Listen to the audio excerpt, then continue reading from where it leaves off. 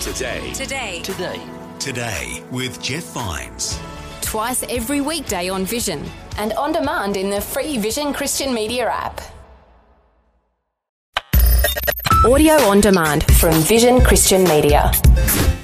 God is bigger than your problem.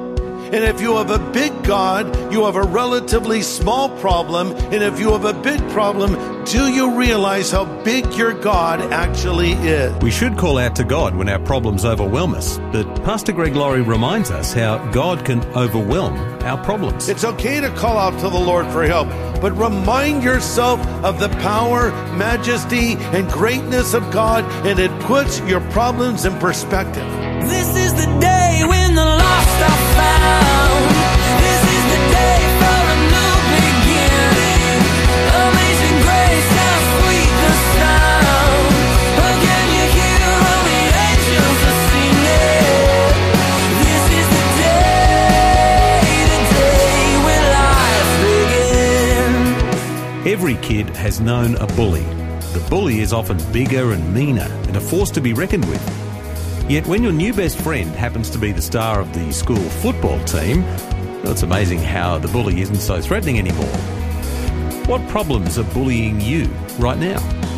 On A New Beginning, Pastor Greg Laurie shows us how God stands ready to meet us at our point of need, and his problem-solving resources are limitless and reassuring.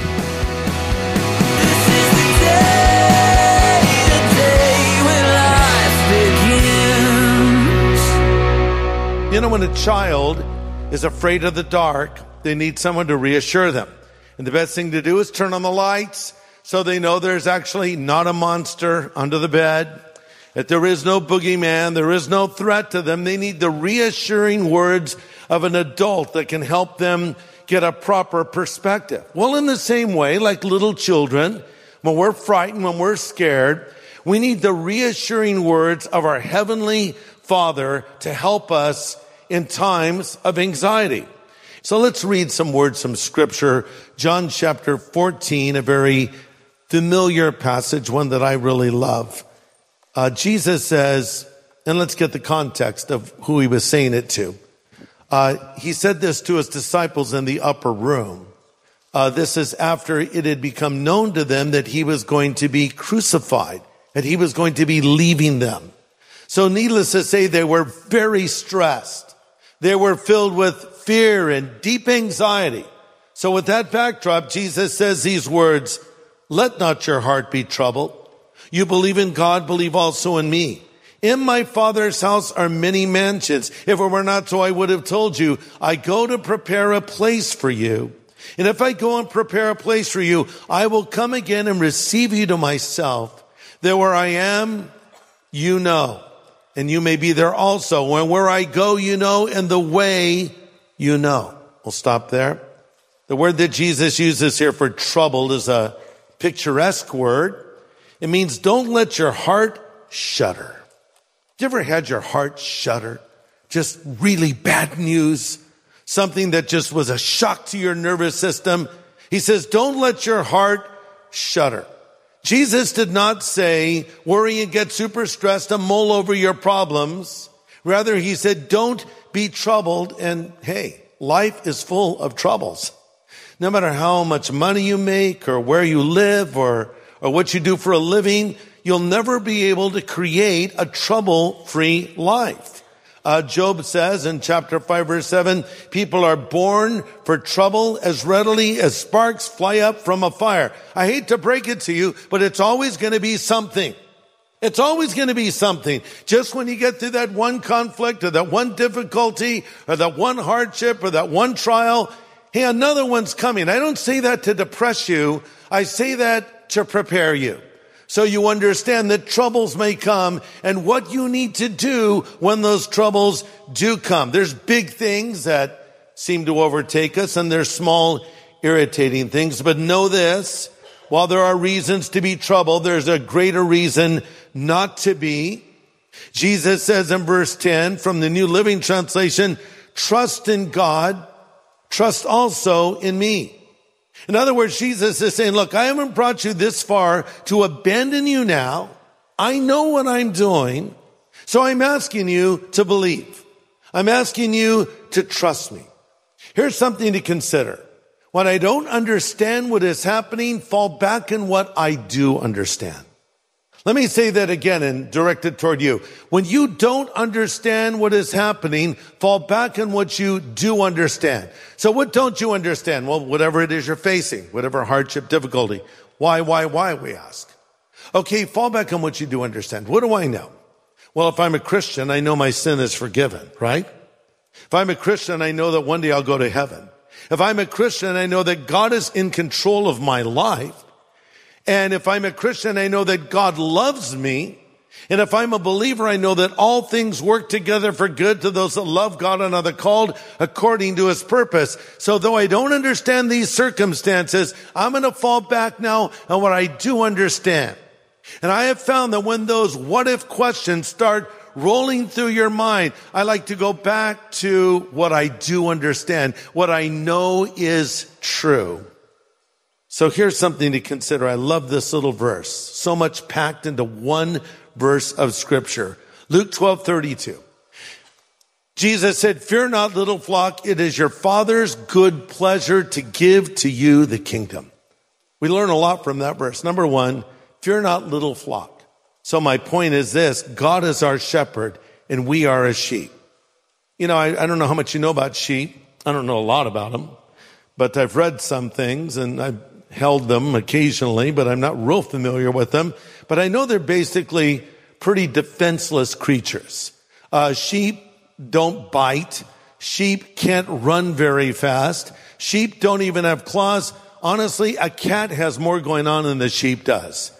We have this little cat that walks around our neighborhood. I actually like this cat. He's like the exception to cats for me because he's just kind of his own little cat. And he was standing in the middle of the street. Who does this? This cat. It's like, I'm going to sit here and I don't care. Everyone go around me. He's just sitting there. And a dog is yapping at him and kind of coming toward him. He's just like, come on, bring it on, you know? I thought, I like that cat. Cats have more going on than sheep because at least a cat can claw or a cat can climb a tree and run. But sheep, they're just like leg of lamb for the taking. They ought to just carry mint sauce around with them. Like, here I am. Eat me now. I'm delicious. Yeah, that's what a sheep is. A sheep is totally dependent on its shepherd. Why? Let's be kind and just put it this way delicately. They're really stupid. They run in flocks. They do what the other sheep do. They're easily frightened. They're skittish. And there have been more than one occasion where one sheep goes off a cliff and the other sheep follow him off the cliff. So no wonder the Bible says, oh, we like sheep have gone astray. Big picture, you're defenseless. Big picture, you can't really defend yourself ultimately. You need the shepherd's care. That's why David was sitting around one day when he probably wrote Psalm 23. And, you know, he was a musician as well as a warrior and ultimately a king. And he's maybe just kind of, you know, strumming some chords, G, C, D, looking around. He's looking at his flock and he's saying, you know what? These sheep are dependent on me. And the Lord, he's my shepherd. I shall not want. He makes me to lie down in green pastures. He leads me beside the still waters. He restores my soul. He prepares a table for me in the presence of my enemies, and my cup runs over, and yea, goodness and mercy will follow me all the days of my life, and I'll dwell in the house of the Lord forever. And even though I go through the valley of the shadow of death, I will fear no evil because he's with me. That was the picture he was painting for us, that just as those sheep need me, I need God. Fear not, little flock. It is your Father's good pleasure to give you the kingdom. God is our shepherd and we are sheep. Number two, God is our Father who loves us and cares for us. Notice he says it's your Father's good pleasure to give you the kingdom. So why should I not be afraid? Because he is my shepherd watching over me, but he's also my Father caring for me. And I can approach him at any time with whatever is troubling me, and he will listen. But not everybody can call God Father. People will say today, well, I believe in the brotherhood of man and we're all children of God, sons and daughters of God. Actually, that's not true at all. We're not all children of God. We're all created by God. We're all made in the image of God. and we're all separated from God by our sin. But the only way to become a child of God is you must be adopted into the family. And the Bible says, for as many as received him, he gave them the power to become sons of God. But once you believe in Jesus, you can call God Father. After Jesus died on the cross and rose again from the dead, he appeared to Mary Magdalene, and he says to her, don't cling to me. Some translations put it, don't touch me. But I think she was holding on to him so tightly, and he says, for I have not yet ascended to my God and to your God and to my Father and your Father. That was a revelatory statement. That was a radical thing to say to a first century Jewish person, and especially a Jewish woman. Because women were looked down upon in that culture. You know, people like to say Christianity oppresses women. Nothing could be further from the truth. Christianity and the Bible elevated women to their proper place, made in the image of God. So he says to this woman who was once possessed by many demons, I'm going to my God and your God. I'm going to my Father and your Father. Mary, guess what? He's your Father now. You can call him Father now, not just me. We get the fact that Jesus calls God Father, but now we can because of what he did. So glad you've joined us today. You're listening to Pastor Greg Laurie, the senior pastor of Harvest Christian Fellowship in Riverside, California, USA. And on A New Beginning, he's pointing out how God's children have a special relationship with God the Father, and how that should bring us comfort during our times of worry. It's a message on God's answer to fear and anxiety. Let's continue. Calling God Father hits us in different ways, because a lot of it depends on what kind of an earthly father you had, right? I never had a father really growing up, so when I thought of God as Father, I just had a big blank. Like, I don't even know what that is to have a father. Some of you had fathers that were cold and distant. Others of you had fathers that maybe left you when you were young. Some of you may have even had fathers who were abusive and harsh with you, or maybe incommunicative, but it was not a loving image of a father. But then others of you had a warm, loving, hands-on, involved dad. How many of you had a really good dad growing up? Oh, God bless you for that. How many of you did not have that experience? Raise your hand. Yeah, okay. So I understand what that's like. My wife, Kathy, her father, Richard Martin, lived to be 95 years old. And he was a very, very good father. And I think because of that, when Kathy and her three sisters and her brother heard the gospel, they very quickly embraced God as their father. They had such a great father figure. And so this is this family that they lived in the Far East. Richard Martin was very educated, very smart guy, very successful guy. And so this is a very cultured family, great manners. And then one day, Kathy brings me home to meet the parents. It looked like something the cat drug in, right? I had long hair past my shoulders, thick red beard, you know, and like, here's my new boyfriend, Dad, and he didn't take to me very well. But nor did his wife, Pilar. But so finally we decided we wanted to get married. And so I took a walk with him. I said, well, Mr. Martin, I want to marry your daughter, and I wanted to ask for your blessing. And he looked at me and said, well, no. He's very calm. No. And can I ask why, Mr. Martin? He said, well, you don't have a stable income, and we're concerned about that, and concerned for the welfare of our daughter. And I reassured him it'd be okay, and he said no again. But ultimately, when we got married, he gave his daughter away. But an interesting experience happened when Kathy was younger. She is the middle daughter. She has her older sister, Mary, and then there was Dodie, and then there's Kathy, and then her younger sister, Jackie, and then finally her brother, Ricky. So she had an uncle. This was the brother of Richard Martin's wife, Pilar, and he was not able to have children with his wife. And so he came to Pilar, his sister, one day and said, you know, you already have two daughters. Now you have a third one. Can we just have your daughter? And interesting request. And so she said, let me talk to my husband about it. This shocked Kathy. Like, you went to talk to Dad about this? Like, this was on the table? But fortunately, Richard, Dad, said no. And But he eventually gave her away to me on our wedding day, and I'm thankful for that. But here's the good news. When you are a child of God, no one is going to take you out of his protective care. And we're afraid, oh, what if I lose my salvation? Or what if the devil gets me? Are you kidding me? You're a child of God. And Jesus said in John 10:29, I will give them eternal life. They'll never perish, and no one can snatch them away from me. God is your shepherd. God is your father. And finally, he is your king. Because Jesus said, fear not, little flock. It is your Father's good pleasure to give you the kingdom. Notice he says it's his good pleasure. I think sometimes we think of God as stingy. God doesn't want to give you that. God doesn't want to bless you. God wants to hold all the good stuff back and just kind of make your life hard. Nothing can be further from the truth. It's his pleasure to give to you the kingdom.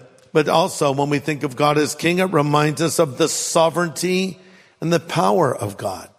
So when you're filled with anxiety and fear and worry because of a problem you're facing, consider this: God is bigger than your problem. And if you have a big God, you have a relatively small problem. And if you have a big problem, do you realize how big your God actually is? That is why in the Lord's Prayer, Jesus taught us to pray, Our Father who art in heaven, hallowed be your name. Your kingdom come, your will be done on earth as it is in heaven. And then ultimately we get to the request, give us this day our daily bread. But effectively Christ is saying, when you pray, just contemplate the awesomeness and the greatness of God before you start firing off your petitions. It's okay to ask God for things. You should. It's okay to call out to the Lord for help. But remind yourself of the power, majesty, and greatness of God, and it puts your problems in perspective. Have you ever wondered why, when you leave church, a lot of times you feel better than when you came in? The reason is because of amazing preaching by other pastors here at Harvest. No, I think the preaching plays into it, but I don't think it's any person. I think, what is it all about? I come in and what do I spend a good part of my time doing? Magnifying God.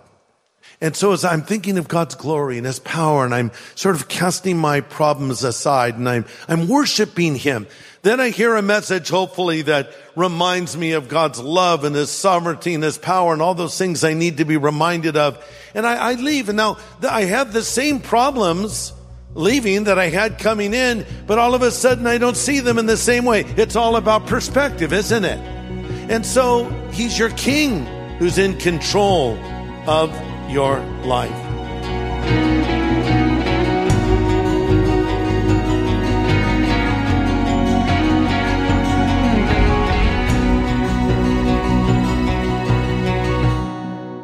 It's Pastor Greg Laurie with some great perspective today on how we should view the challenges that we face in the light of the God that we serve. And there's more to come in this message tomorrow. I hope you can join us as Pastor Greg brings helpful insight on keeping our eyes on the Lord. Join us again then on A New Beginning with Pastor Greg Laurie.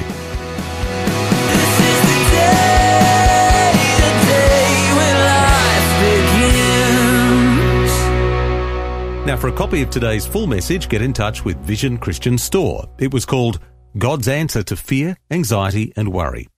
Just go to visionstore.org.au or call 1-800 00 50 11. Station sponsor. Thanks for taking time to listen to this audio on demand from Vision Christian Media. To find out more about us, go to vision.org.au.